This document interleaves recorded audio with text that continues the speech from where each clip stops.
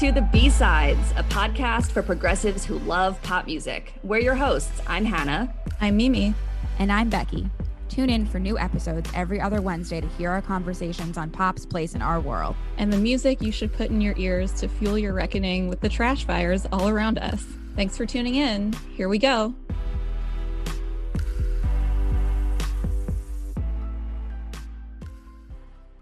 Welcome to the B-Sides podcast, and more specifically, the final episode of season 2 of the B-Sides podcast.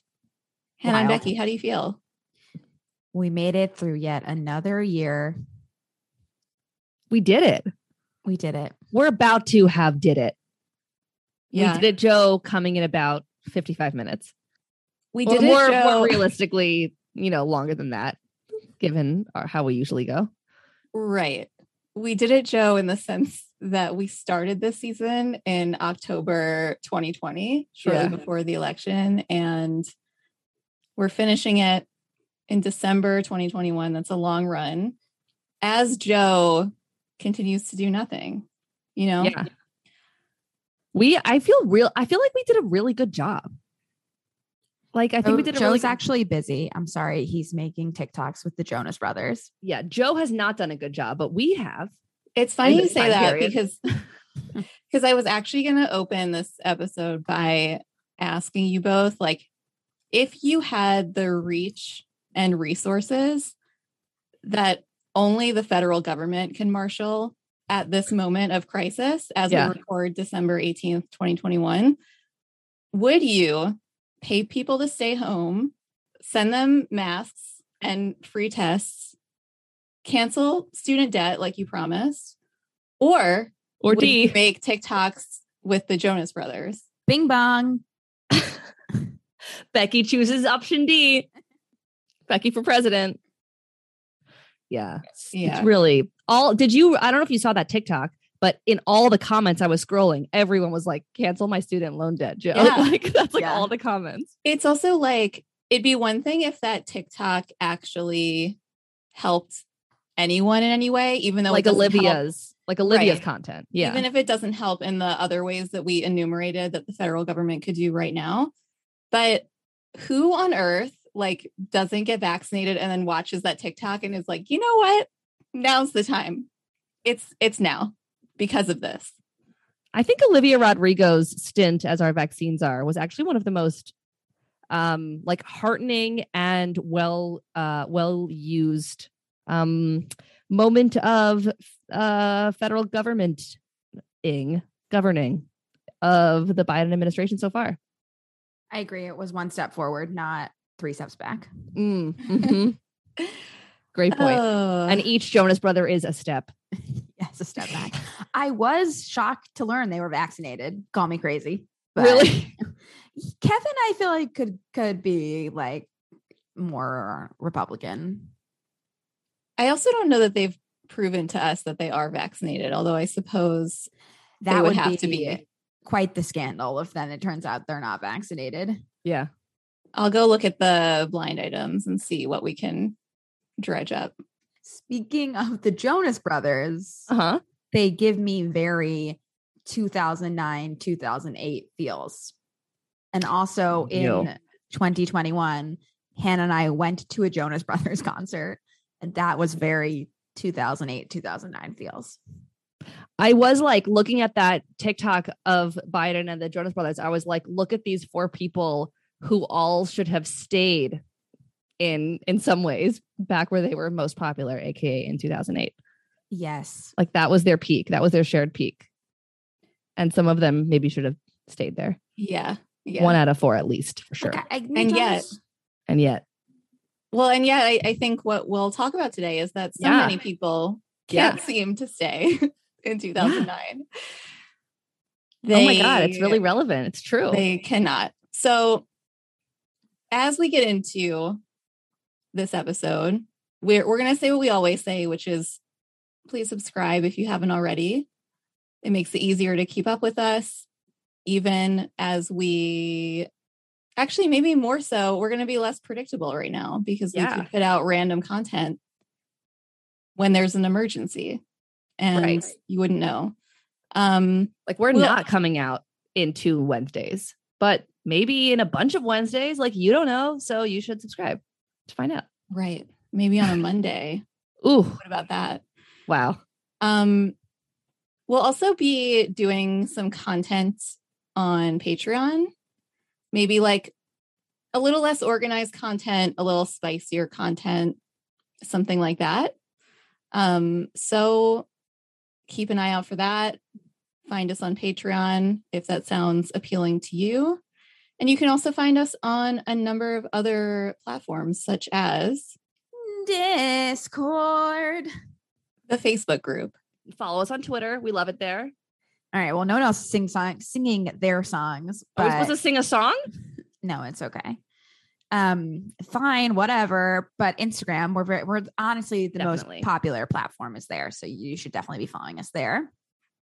You can also find us on listentothebsides.com.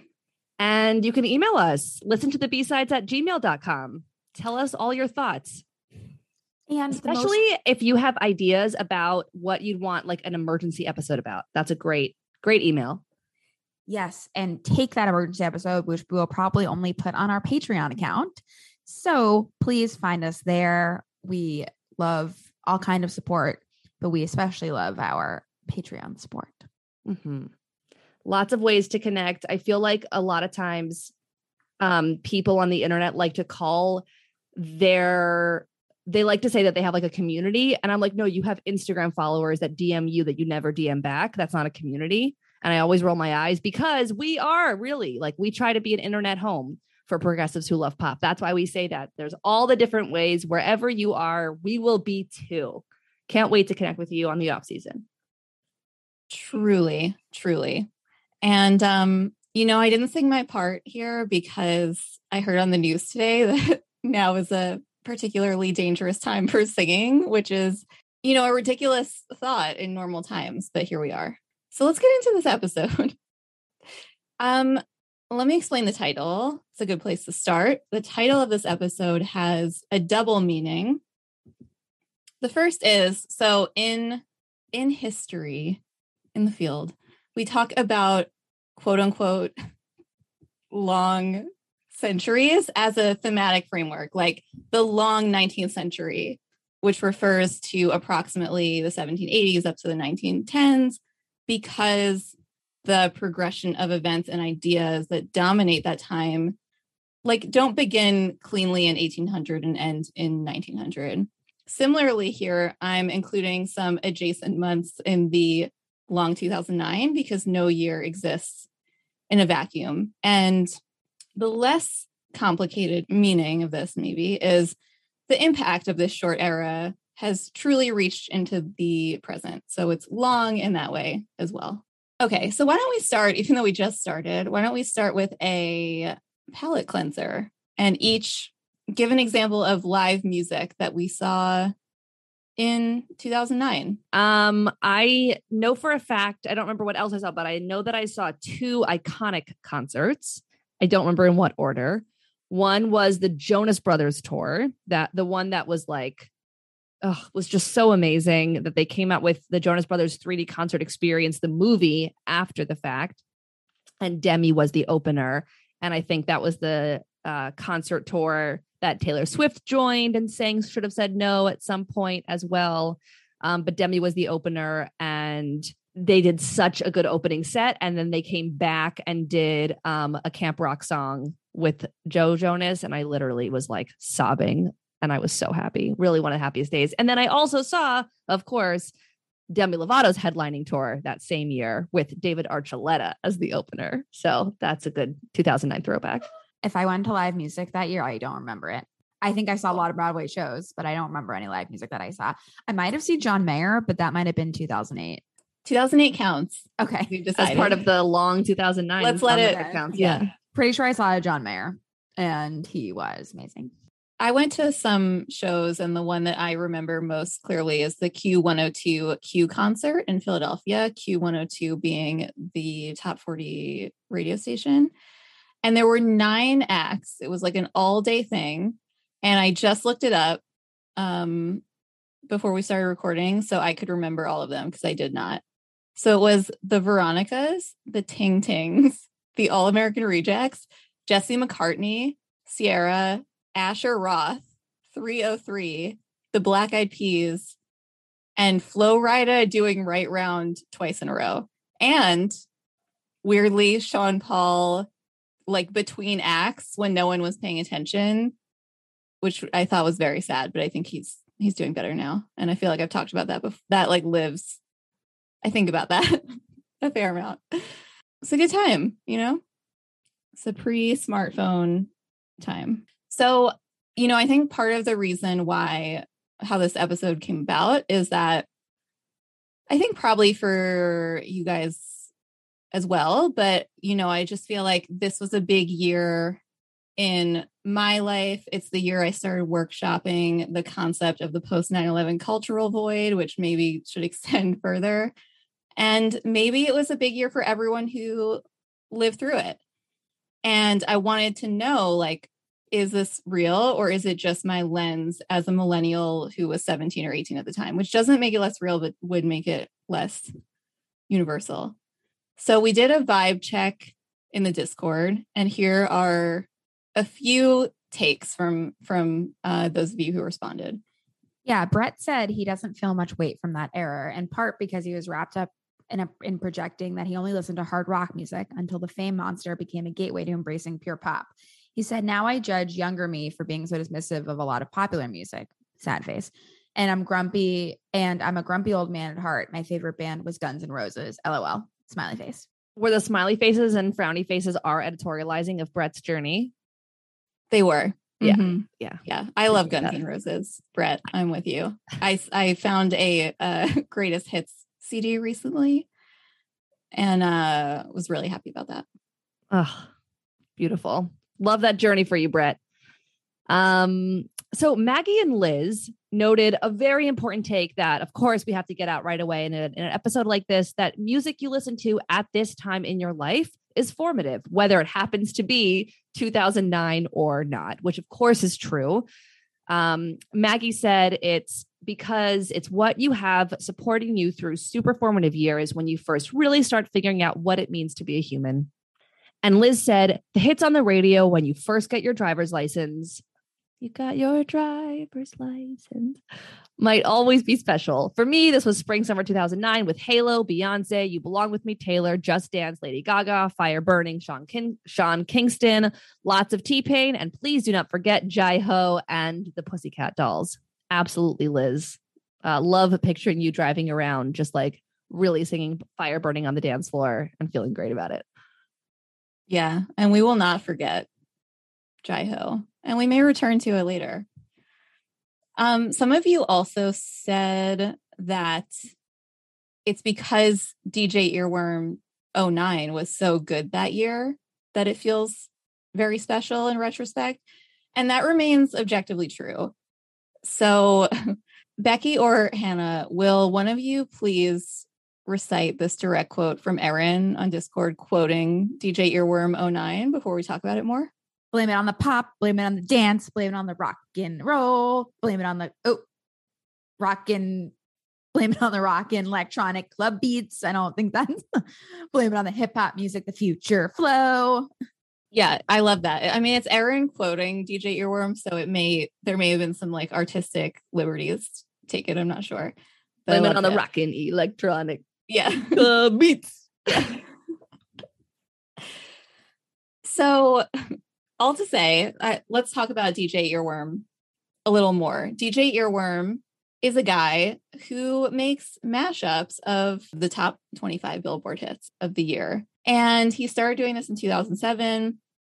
And the best one of all time, like we're saying, is the United State of Pop 2009, aka Blame It on the Pop. There was like a retrospective column of this in 2019 that said, though 2009 was full of top-of-the-line popular music, the virality of Blame It on the Pop is about more than good songs being squished together.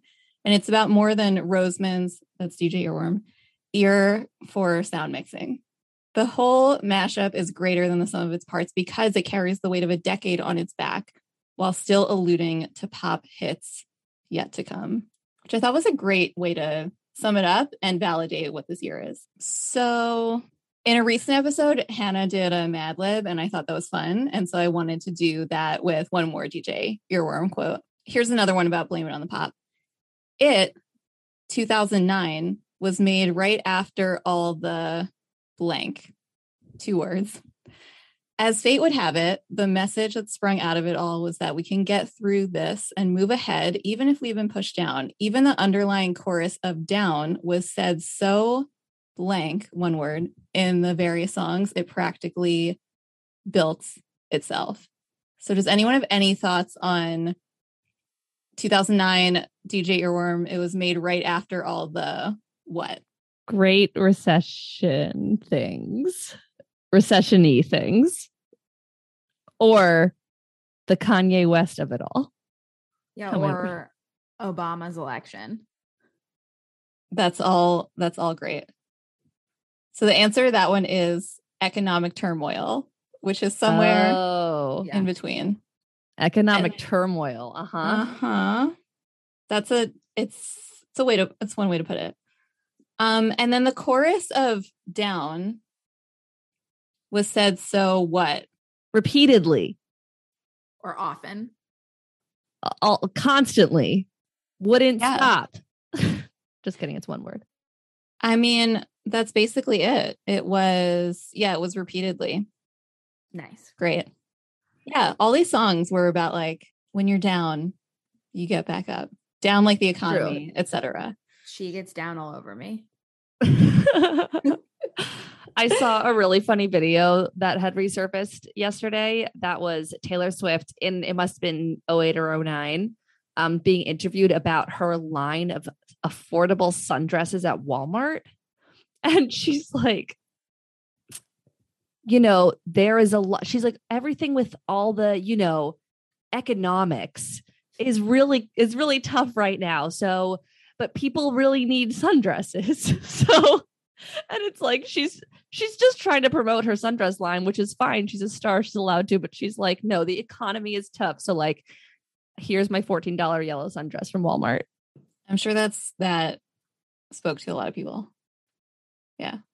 This mashup is really amazing. I do think a lot of people that listen to this podcast have also listened to it. But if you haven't, listen to it and watch it on YouTube because it's just a joy. I watched it again last night and I just was dancing the whole time. It's just a total joy. The songs are amazing.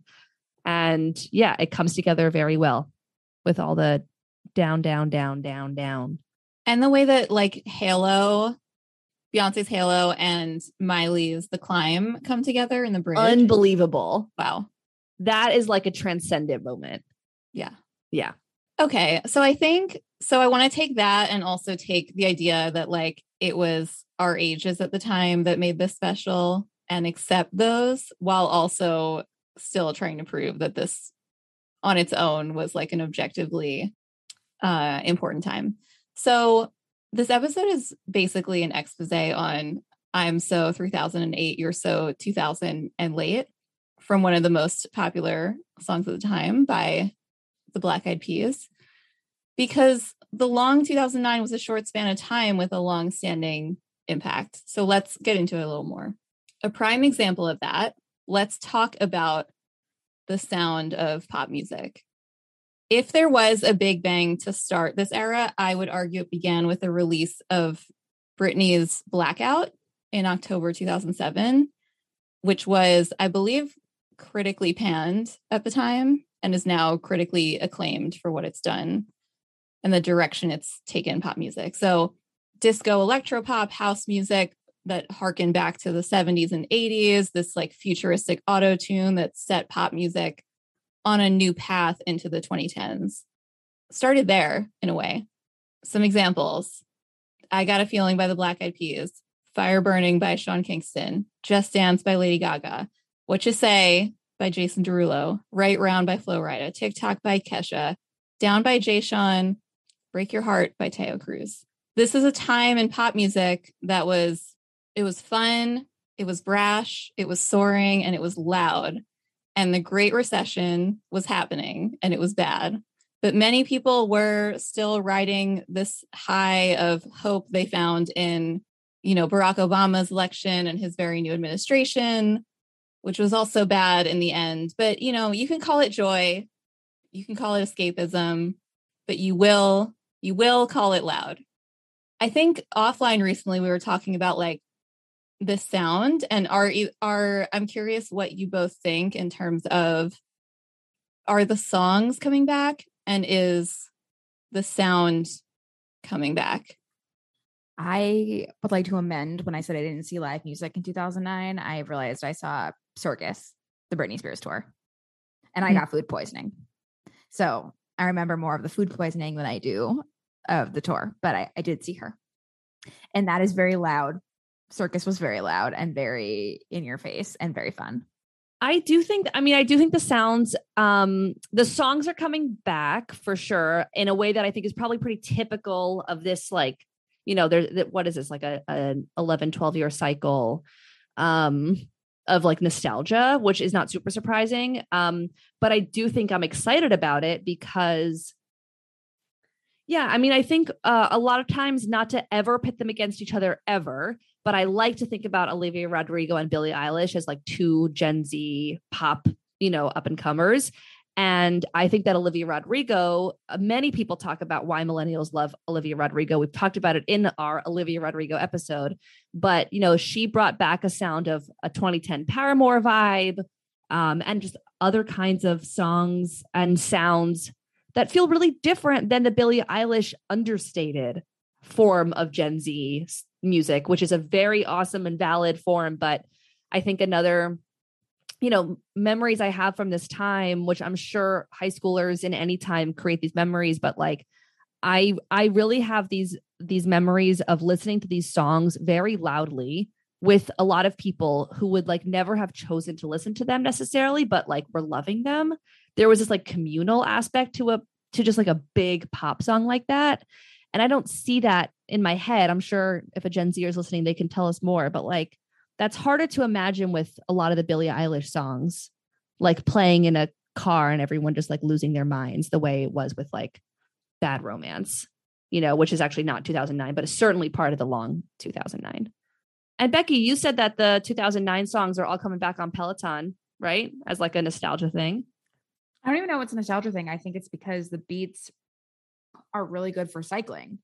Electro beats or whatever. Yeah, like it's less so maybe nostalgia because a lot of the instructors are like around our age-ish, if not a little bit older. But I just think like Dynamite, for example, is like the beat on that song is so good. Boom Boom Pow by the Black Eyed Peas, like they're really good songs to work out to. Can we read this by the Pussycat Dolls? Oh yeah, is that on your rides? Yes. So the one that's by the Pussycat Dolls, not the original one. Yes.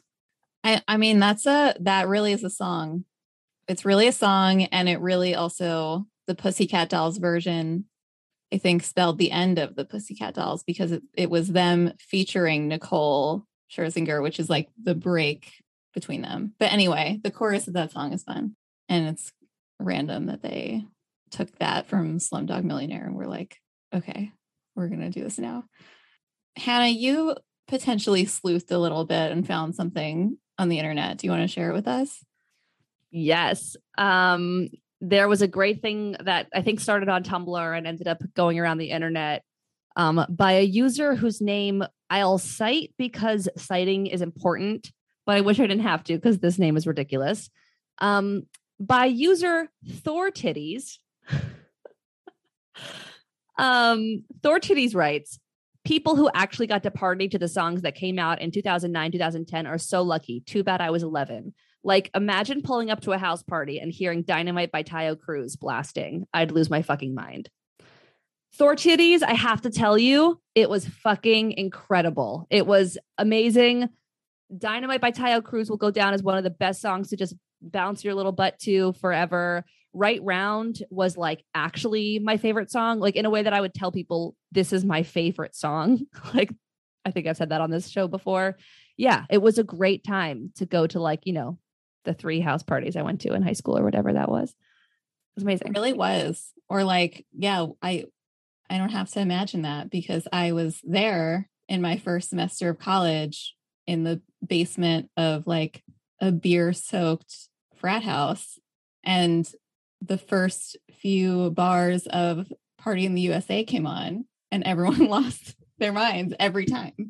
It happened all fall.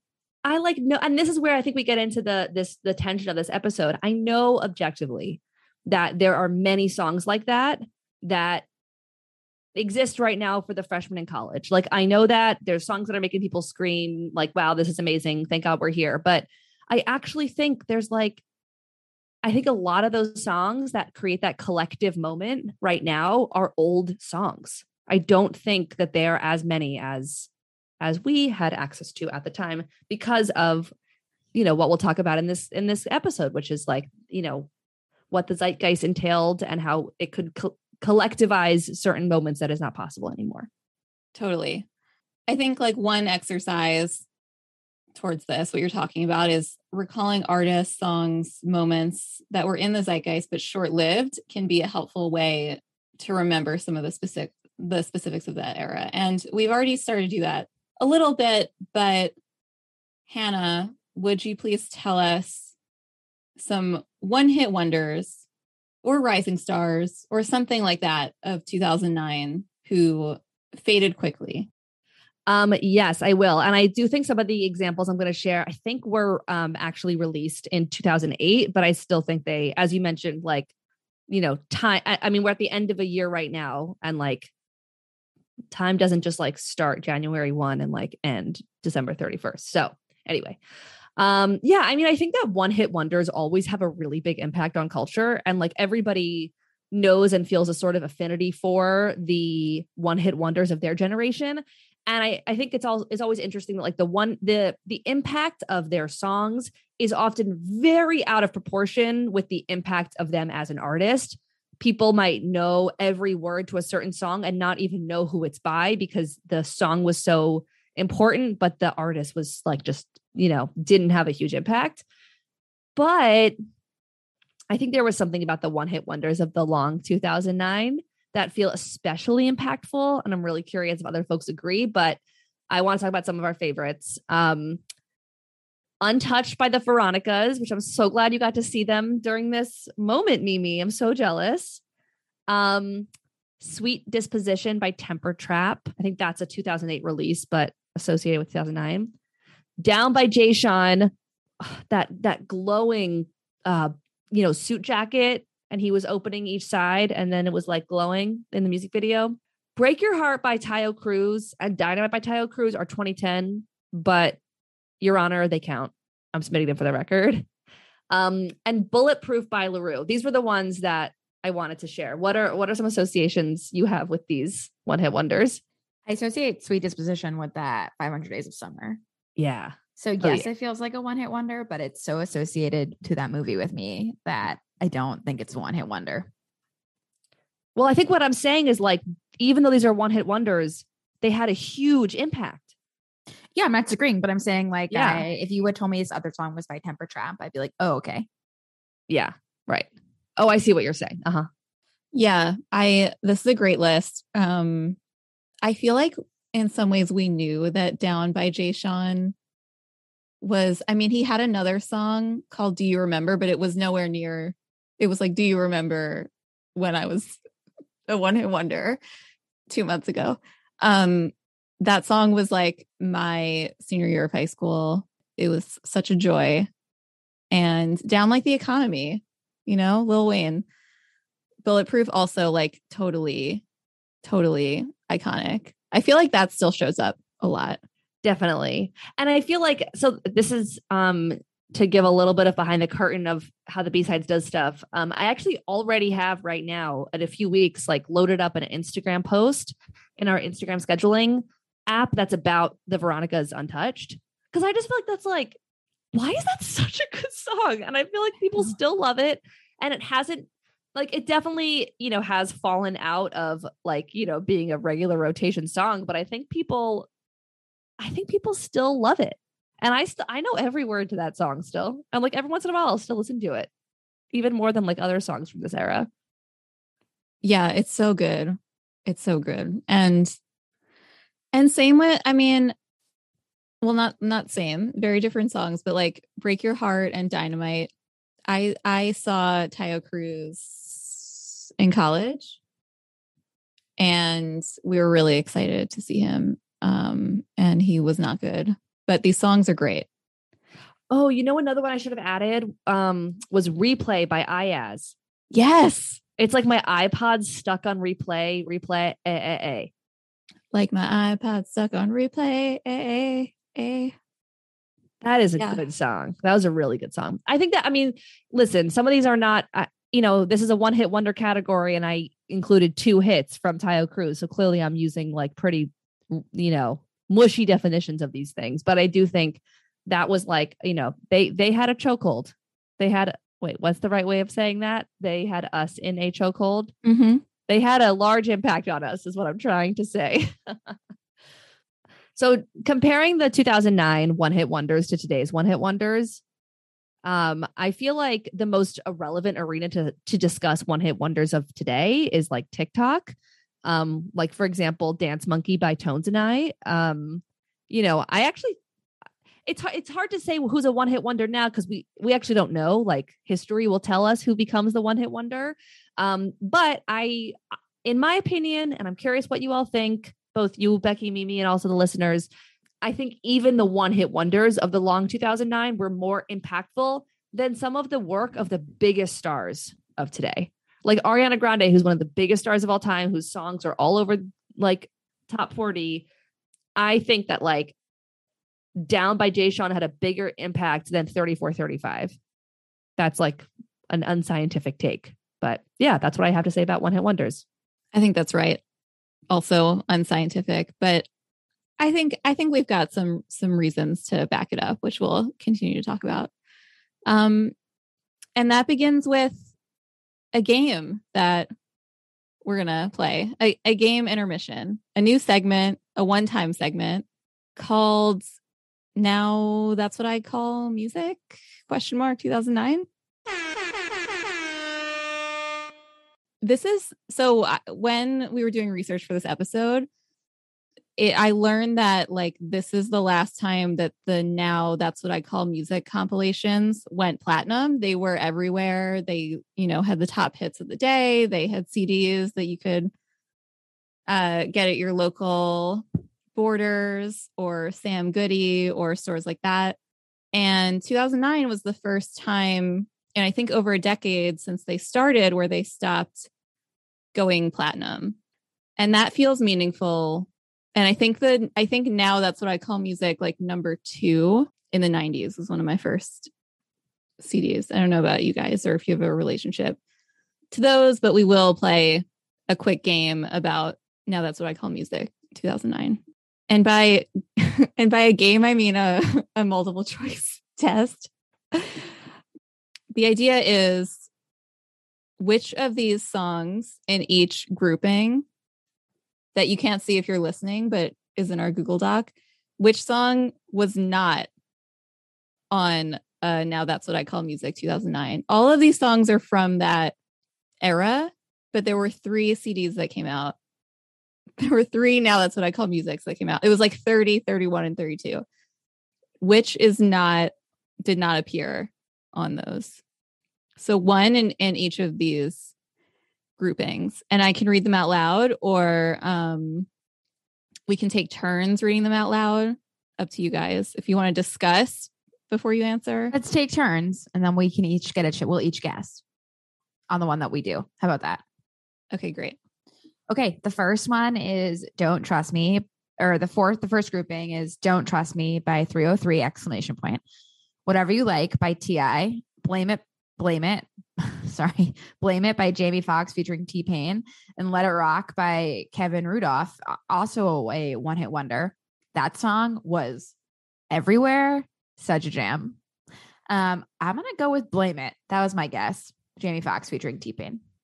Unfortunately, that's incorrect. Blame It was on there. It was Whatever You Like by T.I. Oh, interesting. Isn't that weird? That is weird. Because that song was everywhere, too. Was everywhere. Mm-hmm. Yeah. I love that song. Yeah.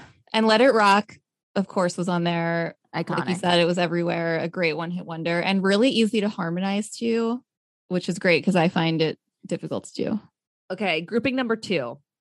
What You Say by Jason Derulo, Hotel Room Service by Pitbull, You Somebody by Kings of Leon, and Love Game by Lady Gaga. So I don't know what Hotel Room Service is. So that's my guess, but also is that a song everybody knows? I can't remember it. How does it go? It was a pretty popular song. I can't say. My brain is just not remembering it. Because it's like one of those Pitbull songs that just kind of like Mr. Worldwide. I don't remember it either. Okay, so that's my answer. It's like we were oversaturated with Pitbull songs that we could only take in so many at a time. And that one was the one that we had to let go. Yeah. Like as a survival mechanism. Right. But unfortunately, the song that wasn't on there was You Somebody by Kings of Leon. Really? Mm-hmm. Wait, okay. So far, are the 2 ones that weren't on it now, weren't they both in the DJ Earworm?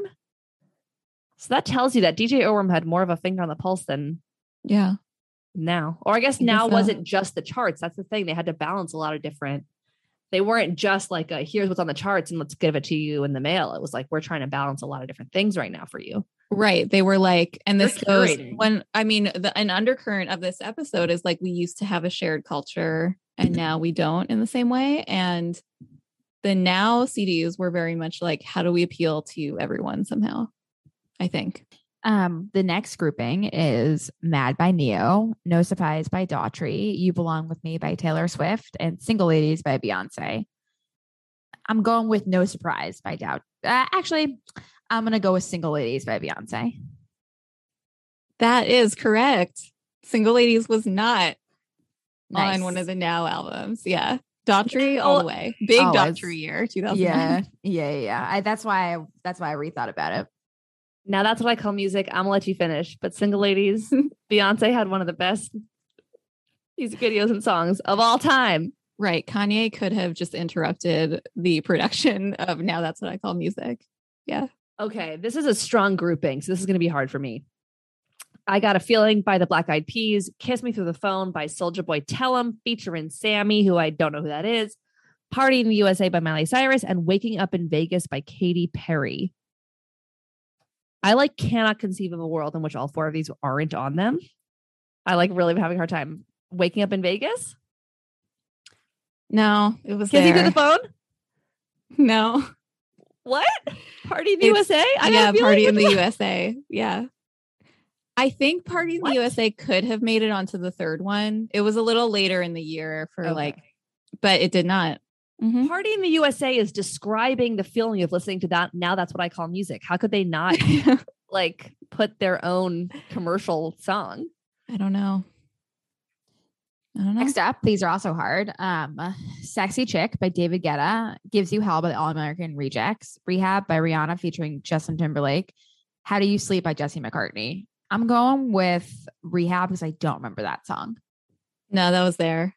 It's a weird music video too. Sexy Chick? Nope, that was on there.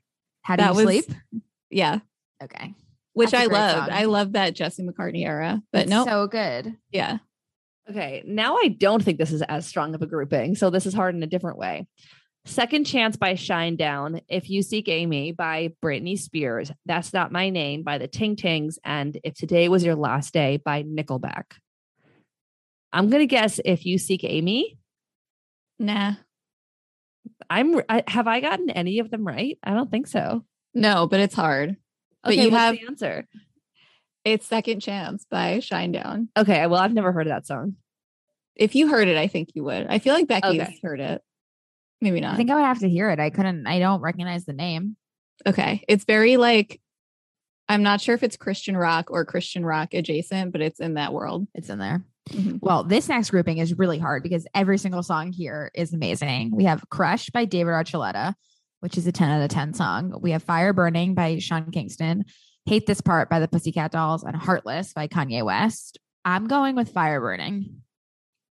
You're right. That was a quick decision. How did you arrive at that, or just instinct? Based on my Beyonce win, I'm realizing that they now is maybe skipping Black artists.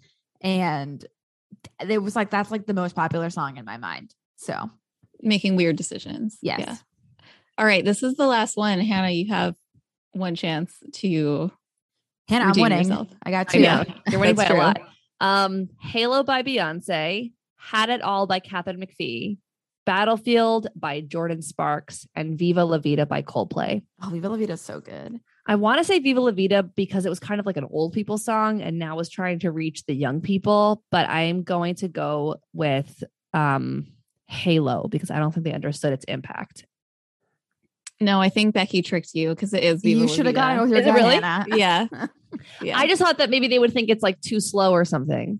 And they missed a lot of other DJ earworm moments. So I thought it was, yeah. They did.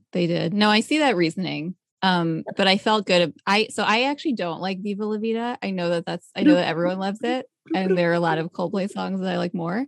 But that was a surprise to me that it wasn't on there as well.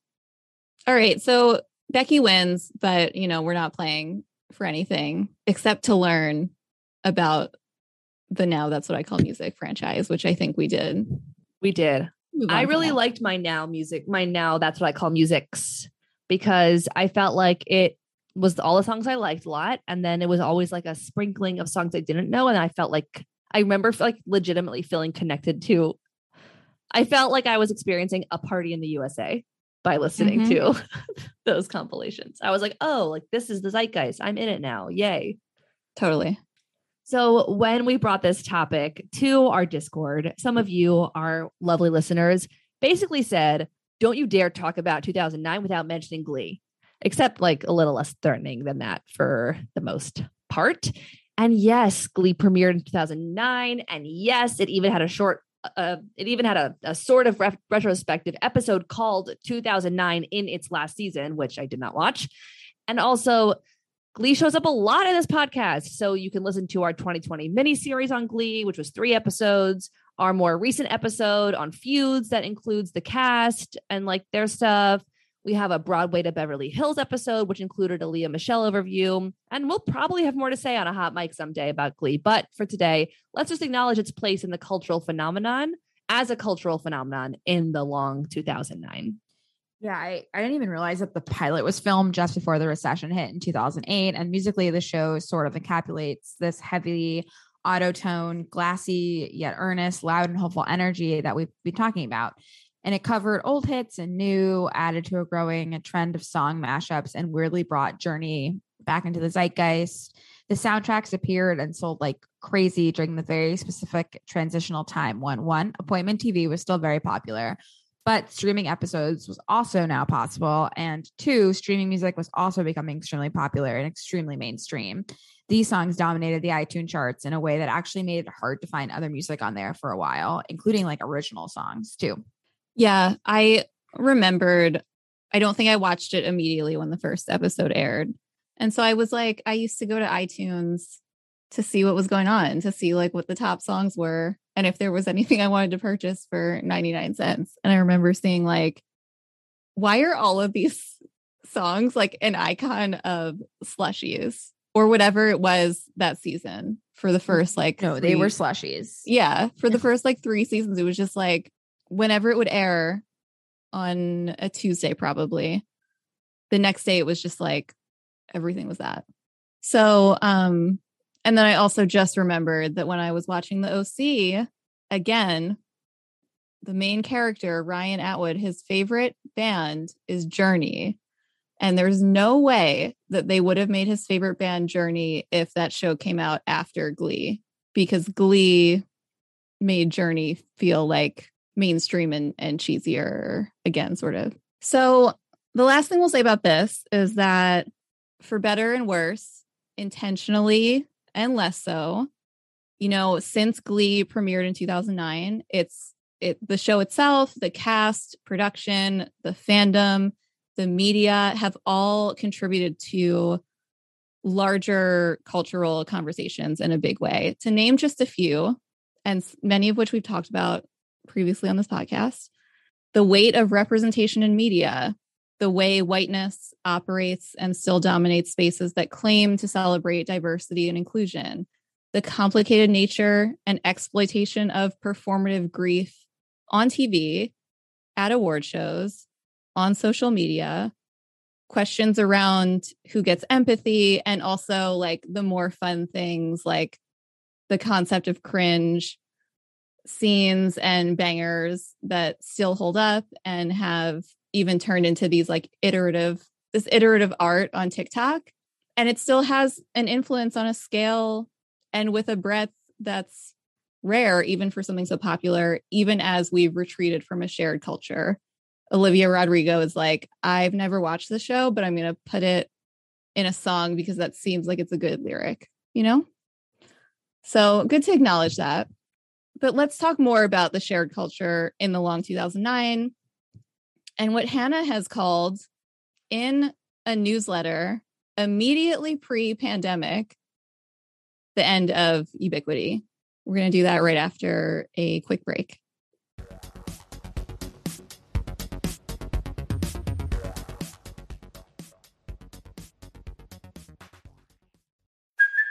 Hey, it's Kaylee Cuoco for Priceline. Ready to go to your happy place for a happy price? Well, why didn't you say so? Just download the Priceline app right now and save up to 60% on hotels. So whether it's Cousin Kevin's Kazoo Concert in Kansas City, go Kevin, or Becky's Bachelorette Bash in Bermuda, you never have to miss a trip ever again. So download the Priceline app today. Your savings are waiting.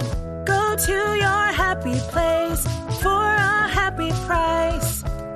Go to your happy price, Priceline.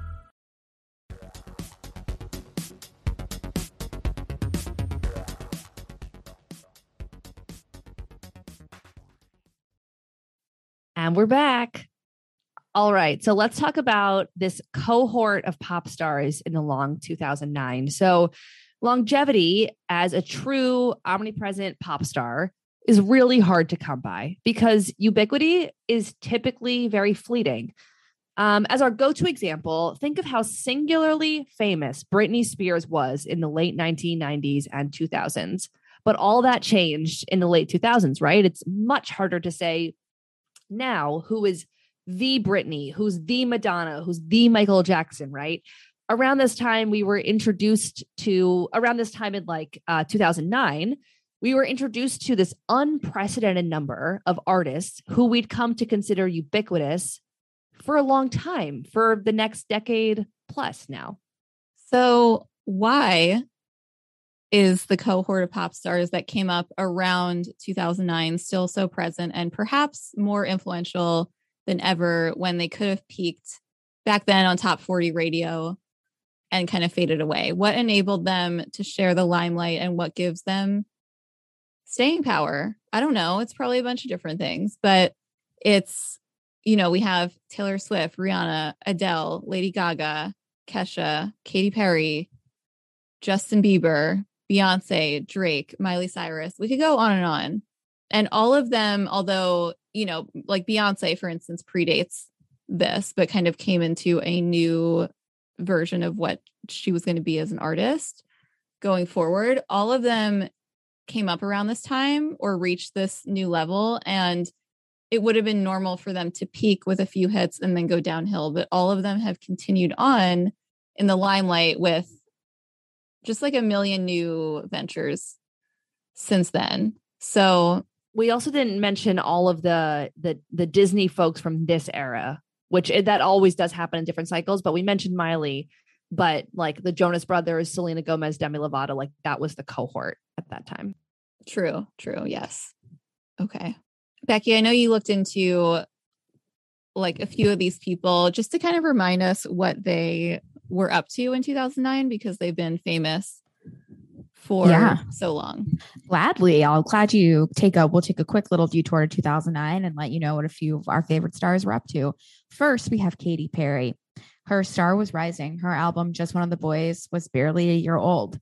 She released a live album titled MTV Unplugged, with featured acoustic performances of 5 tracks from One of the Boys, along with 2 new recordings of Brick by Brick and Hackensack. Also, she met Russell Brand that year at an MTV award show. And it was also in that weird brief period of time when she and Taylor Swift were best friends. And here's a timeline of some fun tweets between Taylor and Katy pre-feud. In July of 2009, in a now deleted tweet reported by People, Taylor Swift shares how much she loves Katy Perry's Waking Up in Vegas video, so much that she wants to hang a poster of the I Kissed a Girl singer on her wall. Perry responds by extending an invitation to write a song together about the subject we know best for an upcoming album. I don't know what that means. In August 2009, Katy Perry tweeted at Taylor, "Love you like a sis, love you like a sis. See you at the VMAs, baby girl. TS is an angel," because it was in response to Taylor Swift tweeting, "Katy Perry really puts the fun in fundin'." And in September 2009, is fundin' supposed to be like London? Like, what's fundin'? It must have been the photo. We can't see it anymore. Okay, great. Well, that's nonsense, but love that for them. Yeah. And in September 2009, Katy defends Taylor after the VMA Kanye moment that we don't need to revisit. But it is interesting to know that Katy's one of her allies. In October 2009, Taylor wished Katy a happy birthday. So I thought that was a little fun detour to know what the Katy Perry and Taylor's before, their relationship gets into the bad blood territory. So that's what Katy was up to. On a totally, completely different was Rihanna. Riri was deep into her career by this point, her music career. She's not a Fenty billionaire just quite yet, but she was rapidly producing music, which is something that we don't get as much anymore. If you're listening, Rihanna, we would love some more albums, just like you did in the early 2000s. But 2009 was actually an extremely tough year for Rihanna. I'm going to do a trigger warning for this because it's very heavy and it deals with sexual and physical abuse. In early 2009, Rihanna had to cancel her performance at the Grammys right after Chris Brown had physically assaulted her in a car. And in an interview with Toxic Diane Sawyer, she recounts how she found out that Chris was texting another woman. So she confronted him and then he beat and hurt her. And in March, Chris would be arrested for that assault. That feels to me like it was more recent than 2009. But anyway, so she obviously was dealing with a lot of that trauma, but she did release the amazing banger Run This Town with Jay-Z and Kanye. And in November, she released her album Rated R, and it got incredible reviews, and she didn't have any fun tweets. Literally everything she did in 2009 was promoting that album. And we also just for another timeline moment that we were doing research on earlier today. So that the moment with her and Chris Brown, when Chris Brown, and everyone was a part of this, the public element of that was really tough and hard to reckon with, but it meant that we all learned something about Chris Brown that we should have been able to take in that information and act on it immediately. But so that was early. That was February. Yeah. Yeah. That summer was when the wedding video with the song Forever with a flash mob was everywhere. I remember loving this video, by the way. I loved it. And then The Office parodied it later in 2009. So it's people just didn't care. I know a lot of people did. So I don't mean to say we as in everyone, but it's unbelievable that summer people were like, you know what song is very beautiful and romantic? This song called Forever by Chris Brown. And I don't care about what I learned about him, not 3-4 months ago. Yeah. I think people hate women. So yeah, it's a universal feeling. Right. I don't want to overgeneralize, but it does feel sometimes like we all hate women, because I do remember, and it's also I'm glad we're talking about this because it's one of those things where I think I remember my frame of mind then. But when you bring in these examples like this, I do remember being like, oh, that's shocking and horrible when the news broke in February. But then also loving that trend and that Office episode and somehow reconciling it very quickly in a way that I would not do now. And I don't think any of us would. So yeah, it is true that culturally we are still on the path of hating women. Another woman that a lot of people hated in 2009 too is Miley Cyrus, our sweet baby Miley. And she really was just being Miley in 2009. She had extreme highs, recording and slaying The Climb, the soundtrack, which features that single. It's the Hannah Montana movie. Went on to become her 4th entry to the top Billboard 200. And at age 16, she became the youngest artist in history to have 4 #1 albums on the chart, which is incredible. And in 2009, she released Party in the USA, though it was at the very end of 2009, which is, I think, her most famous song to date still. She even performed for the Queen of England and the British royal family back then. Like, she was really on a lot of highs, but it was not without a lot of lows for her in 2009. In 2009, February, she took a photo mocking Asian people, and this is in a group photo. Miley with her boyfriend Gaston Gaston, and several other people were seen slanting their eyes in a gesture typically made in mockery of Asian people.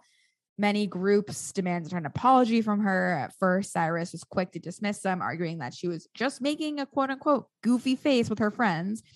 And after a rejected first apology, she issued a second one, noting that she learned a quote unquote valuable lesson. You can't see my eyes rolling, but they are. Also in 2009 is when she did her quote unquote striptease at the VMAs, and which everyone freaked out about.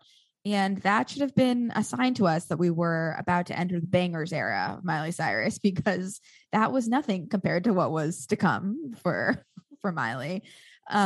Miley also deleted her Twitter in 2009, famously. I'm going to let Hannah explain the video, but just know that Miley's last tweet in 2009 was, FYI, Liam doesn't have a Twitter and he wants me to delete mine with good reason. Crazy. Yes, I'll be very brief because I want to talk about this forever, but we'll do that in the future. Miley came out with a YouTube video on her Miley Mandy channel, which is a channel on YouTube I was obsessed with, probably my first YouTube obsession ever, with her and her friend and backup dancer Mandy. And anyway, it's called Goodbye Twitter, and it's this like rap about why she's leaving Twitter. And we'll put it in the show notes. Open up the description of this episode. It's there. It's still up. It's like, I love it. I know every word. If you know every word too, great. Let's talk. It's about why she decided, like, she felt like she was being too controlled by the pressure to, like, you know, put yourself out there on social media. It was actually a very like before her time, like condemnation of what social media does to a person's like way of living in the world that ended up being like very forward thinking. That's the word I was just about to use. And it wasn't content, at least I remember now, processing at the time. But yeah, Hannah knows all the words. She can say them all. And now Miley is just errorless, because at this time she was like grappling with transitioning out of Disney and having whatever experience it is where you like put on a wig and people care about you and then you take it off and they don't. Now she just doesn't have eras anymore, and she's like the only pop star, or she does, but it doesn't matter. She can change them all the time. So the reason why we're talking about all this, aside from it being fun, is that this feels like the last cohort of maybe the first like actually kind of major cohort, and then also the last cohort of omnipresent pop stars, because the catalyst for fame and the scope of what fame looks like has grown so much and been saturated by like increasing accessibility to celebrities and social media and all the things that Miley said in those videos in 2009. Our attention collectively is just way more spread out between like all of the apps and everything. So it's hard to say for sure, but I don't know. It just seems more likely than not, which is sort of what we've been talking about so far, that the younger pop names of today fade into obscurity. And now I think before we move on, we'll return briefly to Hannah's newsletter published like 4 days before the pandemic began. So weird. I didn't remember that. Yes. So many of you know the B-Sides had, I think, 4 seasons of a newsletter over email. I hope we'll do it again soon. It was always very fun, but also a lot of work. So that's why I don't have any plans anytime soon. But anyway, this is something that was from that newsletter. We've reached the end of ubiquity in mainstream music. With a more crowded field of artists and genres, more ways to listen and consume content than ever before, more reasons to dig deep into a niche rather than go with the crowd. artists who in different eras might have created the Baby One More Times of their generation are pitching more to their genre than the mainstream. Yeah, there's like not that one song that everyone knows anymore. It's very hard to do. For sure. So the last kind of main thing we'll talk about, and I think we could talk about this forever, but we shouldn't. So the last thing we'll get into is this idea of transforming technology, the influence of technology on finding artists and artists finding us, and kind of the way that we consume their content. So this is a time when social media really started to become widespread and smartphone use became far more commonplace. And I remember this from my experience, but of course I needed to be validated by a source that I would never look to for validation, such as CNN Money. So this article projecting from 2009 into 2010 basically said like a fifth of people in the country have smartphones, and by 2015 it should be like 80%. And it was saying smartphones are very quickly becoming the center of our lives. This will be in the show notes too, in case you feel like reading a CNN Money article. It's not paywall. What? It's not paywall. That's nice. No. And I mean, that was my experience too. Like I didn't have a smartphone yet. I got one late in 2010, and a lot of people had it by then. And it really did change everything. And I also think, back in this period, the internet was still good and it wasn't totally monopolized and monetized by big tech, because not everyone was on there yet. So algorithms existed, but like this increasingly interactive internet created this transitional moment in decentralizing content. And here we are today. I think the prime example of like finding artists from the internet is Justin Bieber. And you guys can let me know if you think of anyone else. But in terms of like A-list celebrities and the first pop stars to just be like lifted from the internet because he was posting home videos like a Cry Me a River cover on YouTube in the late 2000s, which was really cute. I think I'm going to share that here too. And of course, Scooter Braun, as he does, found this vulnerable, incredibly talented 13-year-old Justin Bieber on YouTube and has been his manager ever since. That's one example. I think there have been many since then. I don't know if you guys have any in mind or any. It goes all the way up to influencers, right? And people just kind of like talking at their cameras. Shawn Mendes. It's another example. Yeah. Who also at the time I remember was like, this is the next Justin Bieber. I think partly because it was like a guy who could like sing relatively high up with the guitar, but also because of like that he came from the internet. I didn't know that. Yeah. I didn't realize that was his background. Yeah. But he was too late to become as famous because it was. That's why he had to date Camila Cabello. Right. So true. And then in terms of artists finding us, so back to Justin Bieber for a moment, this biggest success of 2009. So his EP, My World, was a huge success. And he went from this obscure kid posting online to like just a household name and a cultural phenomenon with a huge interactive Twitter following of Beliebers. Do we remember that? Over the course of a year. I'm still basically. A believer. Are you? I have a soft spot for Justin. I do too, but are his fans called anything else now, or is it still just Beliebers? Oh, I don't know. I think that's forever. Yeah, I don't think that goes away. That runs deep. So people basically find their way into our lives via the internet, and radio is less important than it once was, since you can easily curate your own playlists and stay in your own musical bubble or echo chamber. And I would say like the increased smartphone use kind of made 2009 that moment, the long 2009. I think the last thing I want to make sure we touch on, because I used to love award shows and we've talked about them before, we have an episode on the Grammys, are just kind of the way those have changed a little bit. I think mostly like we would be remiss if we didn't talk about the 2009 VMAs a little bit more. I do want to point out like one of my favorite award show anecdotes is that in the year 2000, back when award shows were huge and like millions and millions and millions and millions of people tuned in live, and decades before that too. In 2000, Google Images was invented because people were trying to find J-Lo's 2000 Grammys Versace dress online. Everyone was like, what is that dress? And there was no image function, so they couldn't find it. So, necessity is the mother of invention. And there are a lot of similar stories of flashpoints and like cultural resets and new trends that took off at events like this, since we had so little access to celebrities outside of these events. Did you guys know about J-Lo and how J-Lo invented Google Images? Didn't you say it on another podcast, or did we talk about it? I think we talked about it. Like when we were prepping for the episode. Oh, okay.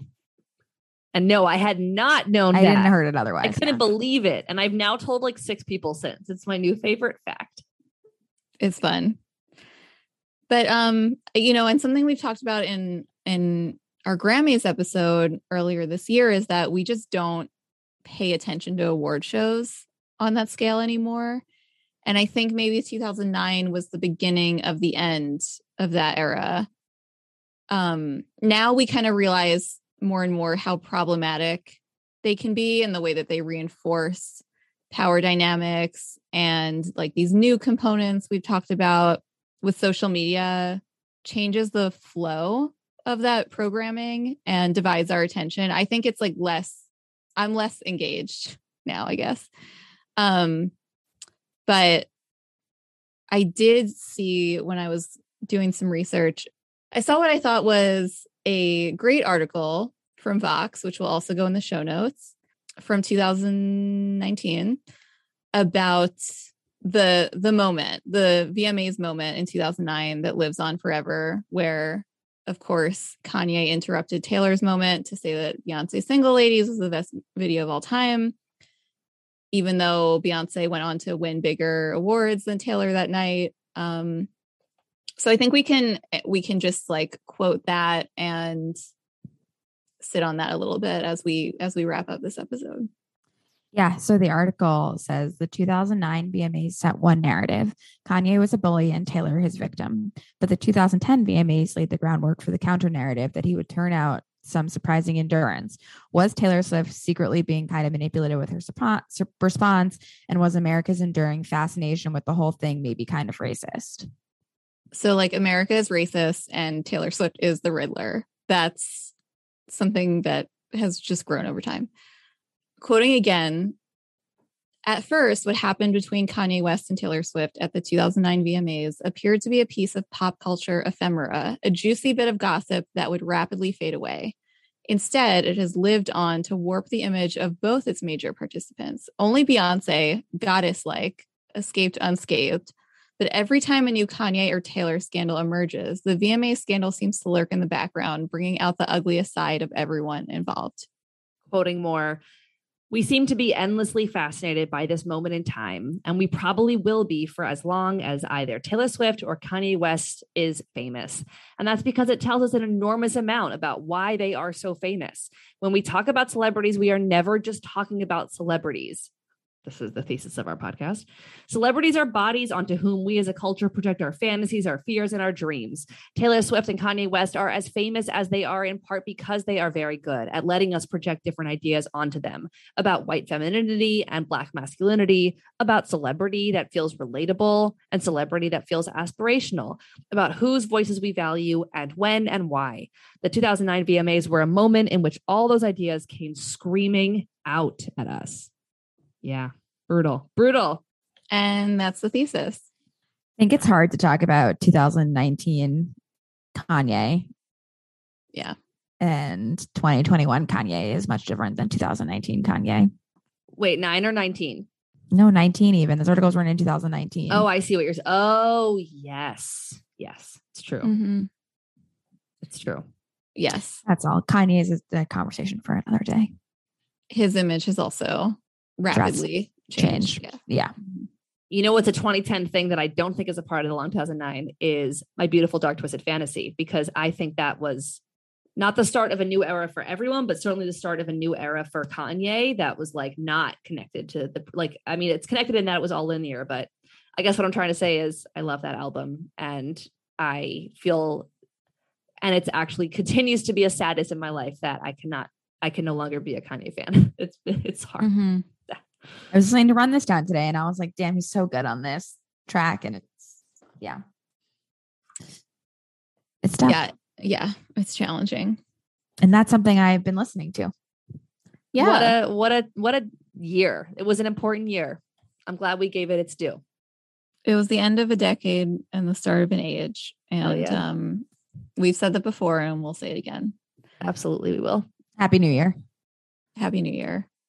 Best of luck in what is rapidly turning into the long 2020. I know.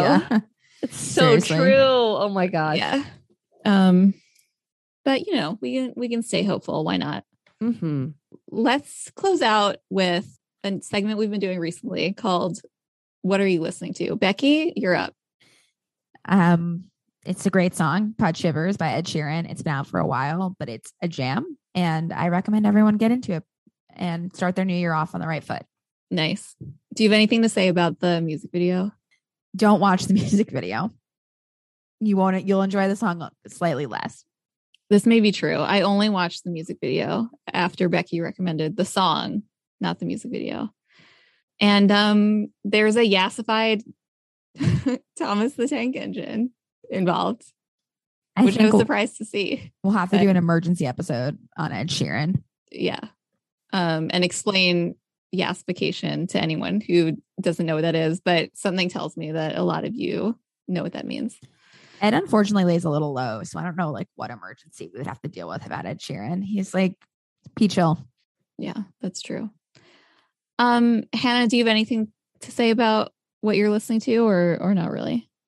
Yeah, I've been listening to a lot of Little Mix because R.I.P. Little Mix the band, but I'm happy for Little Mix the women, the Little Mix women. But so I've been enjoying a Little Mix walk down memory lane as they decided to end their time together as a band. Sad, but kind of predictable. Yeah. Didn't say end, they said pause. They did say pause, just like One Direction said. I know, that's what the groups always say. I know. They're like hiatus. Yeah, that is. So I do kind of believe them. I believe that they mean it. And that doesn't mean I believe it will happen, but I do believe that they think it will. And so it would be awesome if it did. I hope it does. Totally. There's a real difference there. And I've been listening to Boom Boom Pow by the Black Eyed Peas. Just kidding. I have been listening to more music from 2009 preparing for this episode. And I've also been listening to kind of a lot of random music, trying to put some playlists together. I've remembered some of my favorite songs that I forgot about, like the mid-tempo jam Born to Make You Happy by Britney Spears on her first album. Should we tell people what those playlists are? Yeah, go for it. We sent out some playlists we're about to send out some playlists for some of our Patreon supporters, and also for some of the folks who told us that we were one of their top 5 playlists of 2021 as a way of saying thank you. So we made a fun little Google form for people to tell us what kind of things they wanted in their playlist. And so if you were one of the people that filled out that form, you should be getting your playlist as a little holiday gift sometime very soon. I hope you love it. We've all put in our little, tasted music is sprinkled in through those playlists from all 3 of us. We love you. Amen. So fun. And we will see you in the world on Patreon, on the other apps, some of which we've sort of condemned here today, but are still using all the time. Thanks for listening, and we'll talk to you soon. See you next season. Bye. Bye.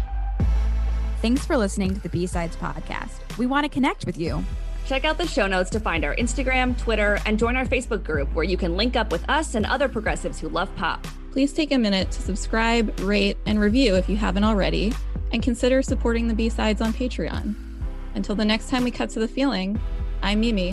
I'm Becky. I'm Hannah.